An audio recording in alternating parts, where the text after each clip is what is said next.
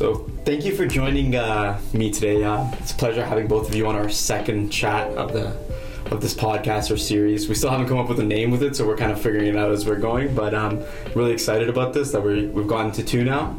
So why don't you tell me a little bit of brief introduction about yourself. We have Sean and Colin on the talk today. So Sean, why don't you start and give a little introduction about yourself. By the way, thank you for sponsoring the talk today with Neurotex. This is a very good plug.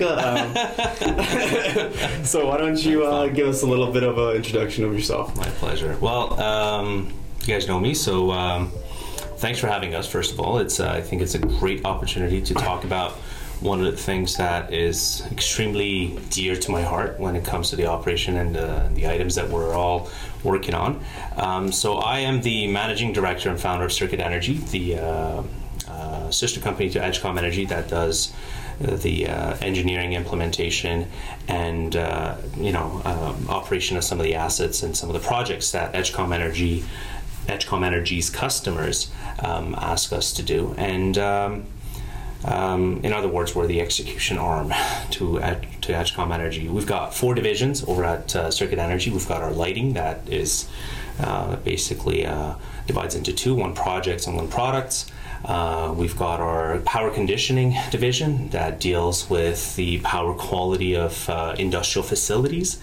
And then we also do our distributed energy resources division, which we'll dive into. And finally, our solar division or solar PV division that's mostly focused on net metering and whatnot. I've been in the industry for about 12 years, mostly focused on distributed energy resources. Started off with solar, and prior to that I was in the telecom industry. So it was a switch, but haven't been happier, so that's all that. Awesome. So what about yourself, Colin? Me and you are colleagues. We've been colleagues for about 2 years now. So why don't we talk about the first time we met, or how you kind of got involved in this company? And Sure. So my name is Colin Lee. I'm the Vice President of Sales with Edgecom Energy, and my first enrollment here was about 5 years ago. We started with the concept that we're going to help large industrial users in Ontario to simplify their energy management and their spends in terms of electricity. So that's how I got involved. I've been in the industry now for probably decades, over the different roles I've done in energy and power quality. And so I'm excited to be here today to talk about distributed energy resources and work with Sean and talk about how all these things come together nicely. Perfect. So we kind of a little bit dove into what we're going to be talking about today, which is distributed energy resources. So spoiler. Sorry. No, it's fine. I love when we kind of jump the gun anyways, because that's what we're here for. So why don't we talk about a little bit the kind of customers that get involved in these strategies, and what is distributed energy resources? So you guys want to give a little bit of a background of what this concept is, how it involves with our role in our company and those kinds of things. So what is distributed energy resources? Sure. You want me to take this one? Yeah, totally. Sure. So in essence, a distributed energy resource is something that can relieve the grid of demand. And so there can be distributed energy resources such as a natural gas generator, battery storage system, maybe even a solar farm, and some kind of wind farm that's combined in a hybrid of all these different opportunities. But that's basically what it does, is it removes demand from the grid. Could also be a business automation system within a facility. And the question was, I guess, how do these come together to help these types of customers that we work with? Yeah, so why don't we actually, before we even dive in further, why don't we talk about the types of customers and who uses distributed energy resources right now, and why do they have to do them? Okay. Do you want to try that one? Yeah, so typically a lot of the customers that we target would be those that have a 500 kilowatt or more in demand, mostly industrial, but we do have some larger facilities like shopping malls or larger condominiums that do have large consumption or large demand. And typically they would qualify as what they would call a Class A customer, meaning that these customers are heavy consumers, meaning that anything that they do to reduce their consumption in a form of a distributed energy resource by reducing their demand would have a much larger impact than, say, a regular homeowner, right? So that's the type of customers that we're after, and that we can help out when it comes to the programs that are available in the industry. Yeah, I would add to that, Ali, if I may, that we're looking at when you ask about the types of customers that we work with, we're looking at customers that are interested in reducing their what's referred to as their global adjustment charges on their bills. And when a larger consumer of electricity receives their bills, there's usually three main components to that bill. There's their kW demand, what they need from the local utility to provide them to operate their operations, and then there's their kilowatt hours, which is how long are they running that demand for, and then there's a global adjustment charge. And that global adjustment charge is basically a pool that's assigned to pay for a myriad of different products and services that the LDCs and the IESO have to cover, and that amount usually runs around $1 billion a month.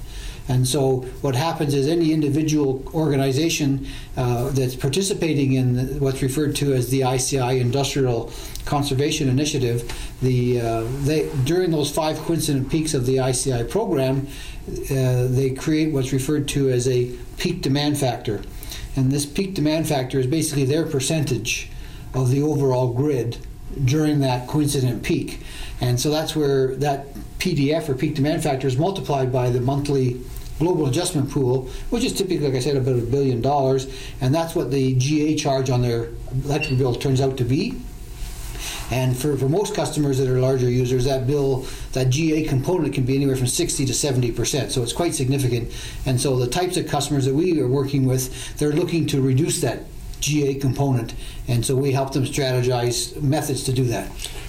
Just to add, because I think it's a win-win for everybody, right? The operator of the energy grid or the electricity grid would win from a lower demand on the grid by incentivizing these people to bring down their consumption when there is a lot of stress on the grid, right? And that way they can make sure that the grid remains reliable, that their consumers are constantly being fed electricity, and also on the consumer side, they get a good amount of savings on their end. And that's how this whole program was put together, to incentivize, to motivate large and heavy consumers to bring down their consumption and their fair share of that global adjustment charge, so that the grid can operate more reliably.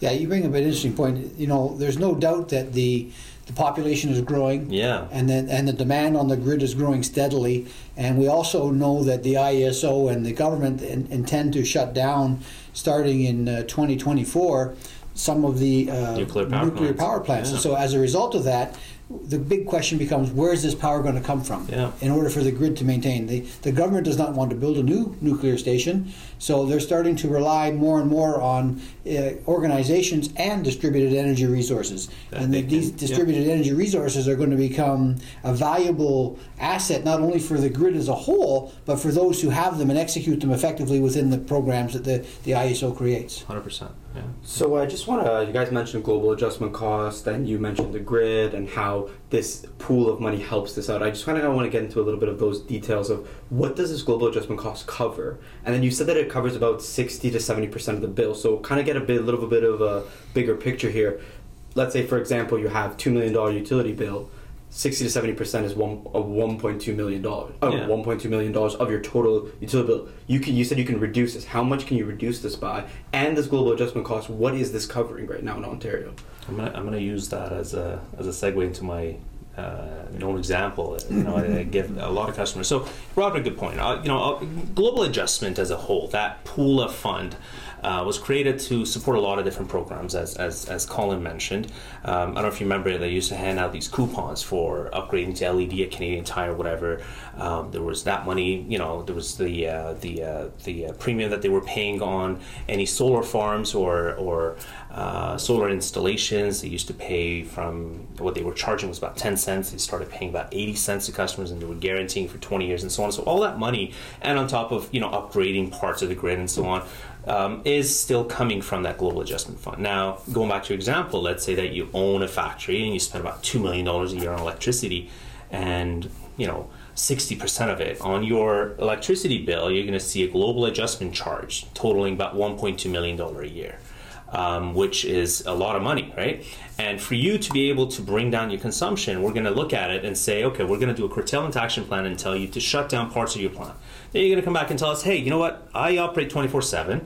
My customers are absolutely my absolute priority. I'm not going to be able to do anything with production. I'm not going to be able to, create a lot of discomfort for my employees and whatever. You guys are going to have to come up with a better way of doing this. And that's how the concept of distributed energy resources would be introduced to the whole equation, right? So we look at alternatives, right? So we look at natural gas generators. We look at batteries, battery storage units, so that we can displace your load at times that there is a lot of stress on the grid, so that in the eyes of the operator of the grid, you are off the grid. You could potentially and virtually bring down your global adjustment to zero for that period if you're able to, in the eyes of the grid, shut down your facility. We're not shutting it down. We're just basically giving you power from a different source, and that's owned and operated by you, and you become a very important player in shaping how the grid sees your consumption throughout the year. So it's very interesting you mentioned that. So you can actually bring that load down to zero. So if you have 100%. $2 million utility bill, now your $2 million utility bill is only $800,000. So that kind of gets us into a very interesting topic of now the customer side. So Colin, you really deal with the customer. Why is we see why it's important for the customer because they have such large savings, but these are just strategies. So why is this both important for the customer and important for the IESO? Well, going back to the comment earlier that the IESO and the Ontario government will be starting to turn down the Pickering nuclear station. The question becomes, where's that going to come from? So that's where we mentioned earlier, it's important for those who are sort of progressive to get these kinds of assets, these distributed energy resources in place. And right now, the way the programs are structured for the IESO, the ICI program in particular, these assets can be basically justified based on the reduction in their peak demand factor. So helping customers strategize a way to, with no capital, acquire these assets, take advantage of the savings that they generate to cover that. It helps them accomplish their goal, and then hopefully in the future, as time passes on, we can find other ways to stack further benefits for these customers from these distributed energy resources. Might even be something like the operating reserves, helping them participate more in the buying and selling of electricity on an ongoing basis every day. So there's lots of opportunity for them to build a business case that makes sense for them. And so our role is to help them identify what path is best forward for them from here. Perfect. And so now, why is this important for the IESO? So we talked about the customer. Why is this important for the IESO? So I'll give my take, and I think Colin will have something to say about that as well. But I think part of it comes back to the fact that the grid, the electricity grid, is aging, and it's been, parts of it has been been obsolete for years, and they're having a hard time keep up with all the demand that's happening and all the growth and the population increase and all the factories coming to Ontario, and all of that is creating a demand that they're having a hard time keeping up with. And it's also worth mentioning that any electricity that's generated by the Ontario Power Generation it has to be consumed. There's no way of storing it anywhere, right? So for you to keep up and come up with models that are constantly and vastly changing with the introduction of electric cars, with the introduction of all these new facilities that have complex infrastructures and so on, they're using and demanding a lot of electricity, it's becoming more and more difficult to predict how much consumers are going to be needing in the electricity that's generated. So ultimately, how this affects IESO is that, okay, they're going to wipe their hands clean of any kind of prediction. They're going to eventually in the future come up with plans that there's not going to be a massive power plant anymore. There's going to be multiple distributed energy resources, and they are on demand. As they need it, they will demand for it, and they will start introducing it, right? And that's how I see is a win for the IESO, and that's how they're going to be able to maintain the reliability of the grid. Right, and to add to that, I mean, the why does the IESO or the government want these DERs in place is that we're all moving towards a reduction in greenhouse gases. Yes. And so right now, currently, the nuclear stations that are online are running full out.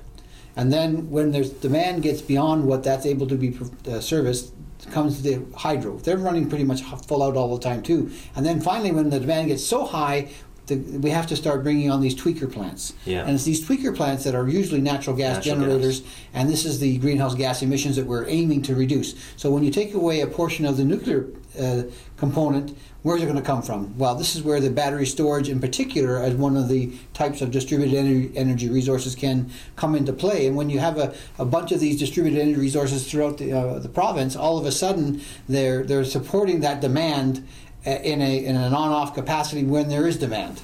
And that's where the DER benefits the grid as a whole. So I'm just going to throw a little buzzword out here, what you guys mentioned. This is what, when you hear on like the news and stuff, this is virtual power plant. This is what you're talking about, because what you're doing is you're lowering the demand and you're lowering the amount that needs to be generated. But at the same time, because you're lowering demand generation, you're reducing the amount of traffic that's on the infrastructure. And then this way you have to do less renovation on the infrastructure, and that also lowers down the global adjustment cost. So it all comes back, couples all around together. 100%. So you guys talked Fioran into the future. Where do you see DER going into the future? Where do you see the change of the progress of DER going towards in the future, or the evolution of it all?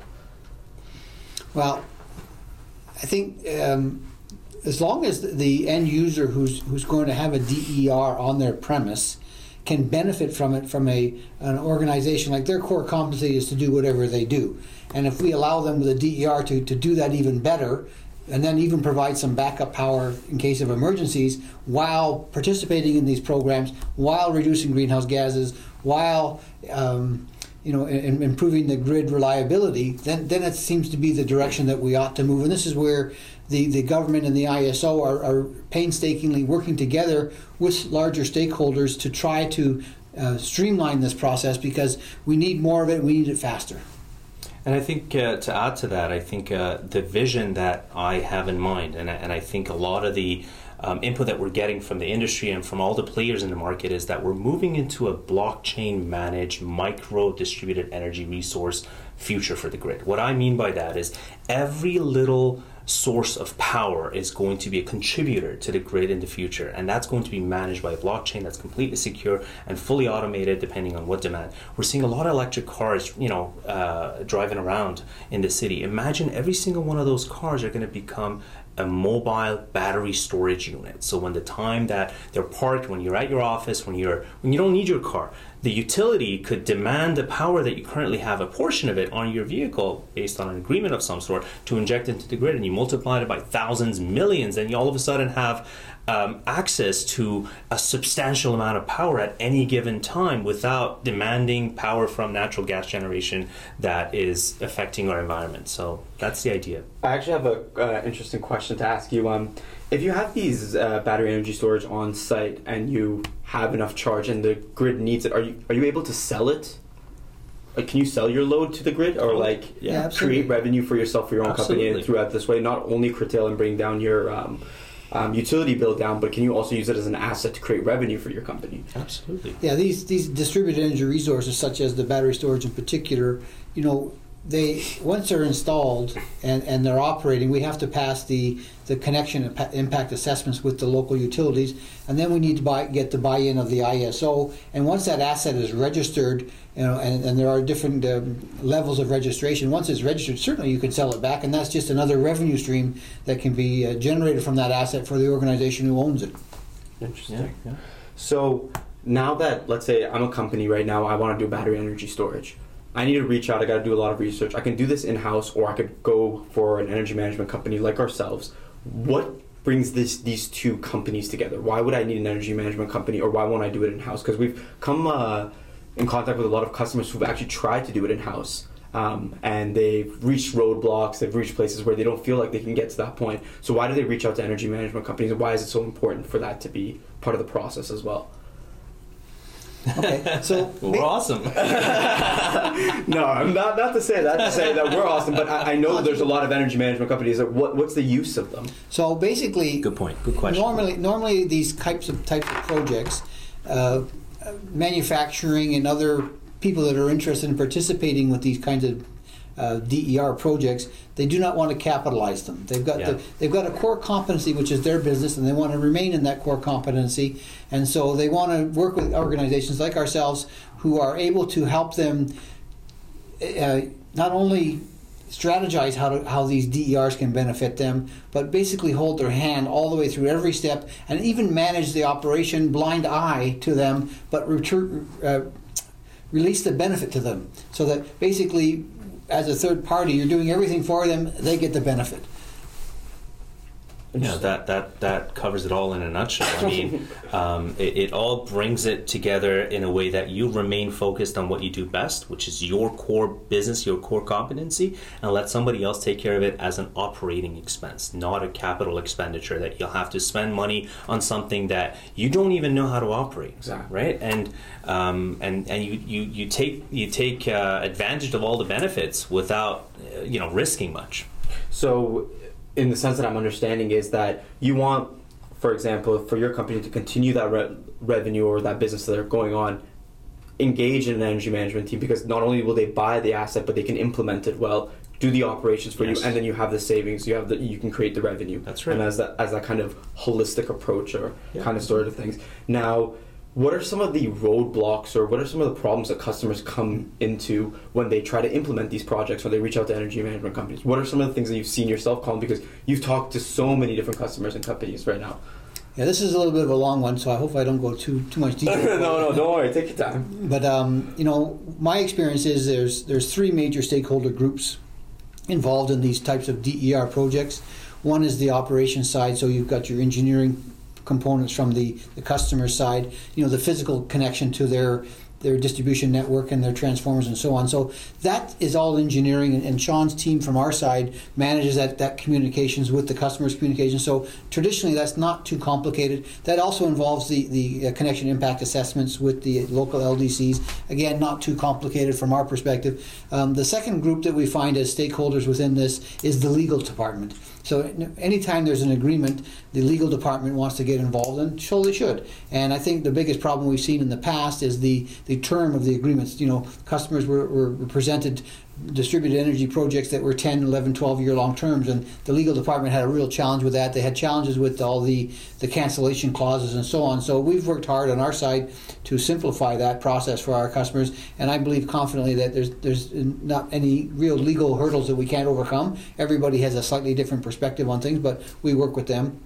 I think where we saw the biggest problem in the past was related to the purchasing department. These projects, as was related to earlier, are typically, or have been typically, a capital purchase, and so organizations just don't seem to want to make those capital purchases any longer, and so we're trying to position it so that it's a no cost upfront, no cost to operate, you just receive the benefits, but then we have to make some sort of financial agreement. And so there's been different models presented in the process, and we think we found a way to help customers. The first model was traditionally a fixed monthly payment. Customers often thought, or the buyers often thought, that was basically another form of a lease or a capital expenditure, and so we moved into the next phase, which was a split shared savings. Again, that was considered perhaps as just a different version of a fixed monthly payment. And then the next model that's being presented today in the marketplace is these basically an effective reduced kWh rate. So if a customer is paying for conversation 10 cents a kilowatt hour effectively over the year, if we can enter into an agreement and say, look, we guarantee your effective kWh rate is going to be 7 cents, now the buyers can buy into that because they've got a guarantee over that term of the agreement. So these are the three categories and some of the hurdles that we've addressed and overcome. And it eliminates a lot of these hurdles by, I guess... Sorry about my little computer. I just got an email, but you're after yourself. And it eliminates a lot of these hurdles by kind of removing the complexity of dealing with the financial model that is required to justify on their books how this asset is going to operate.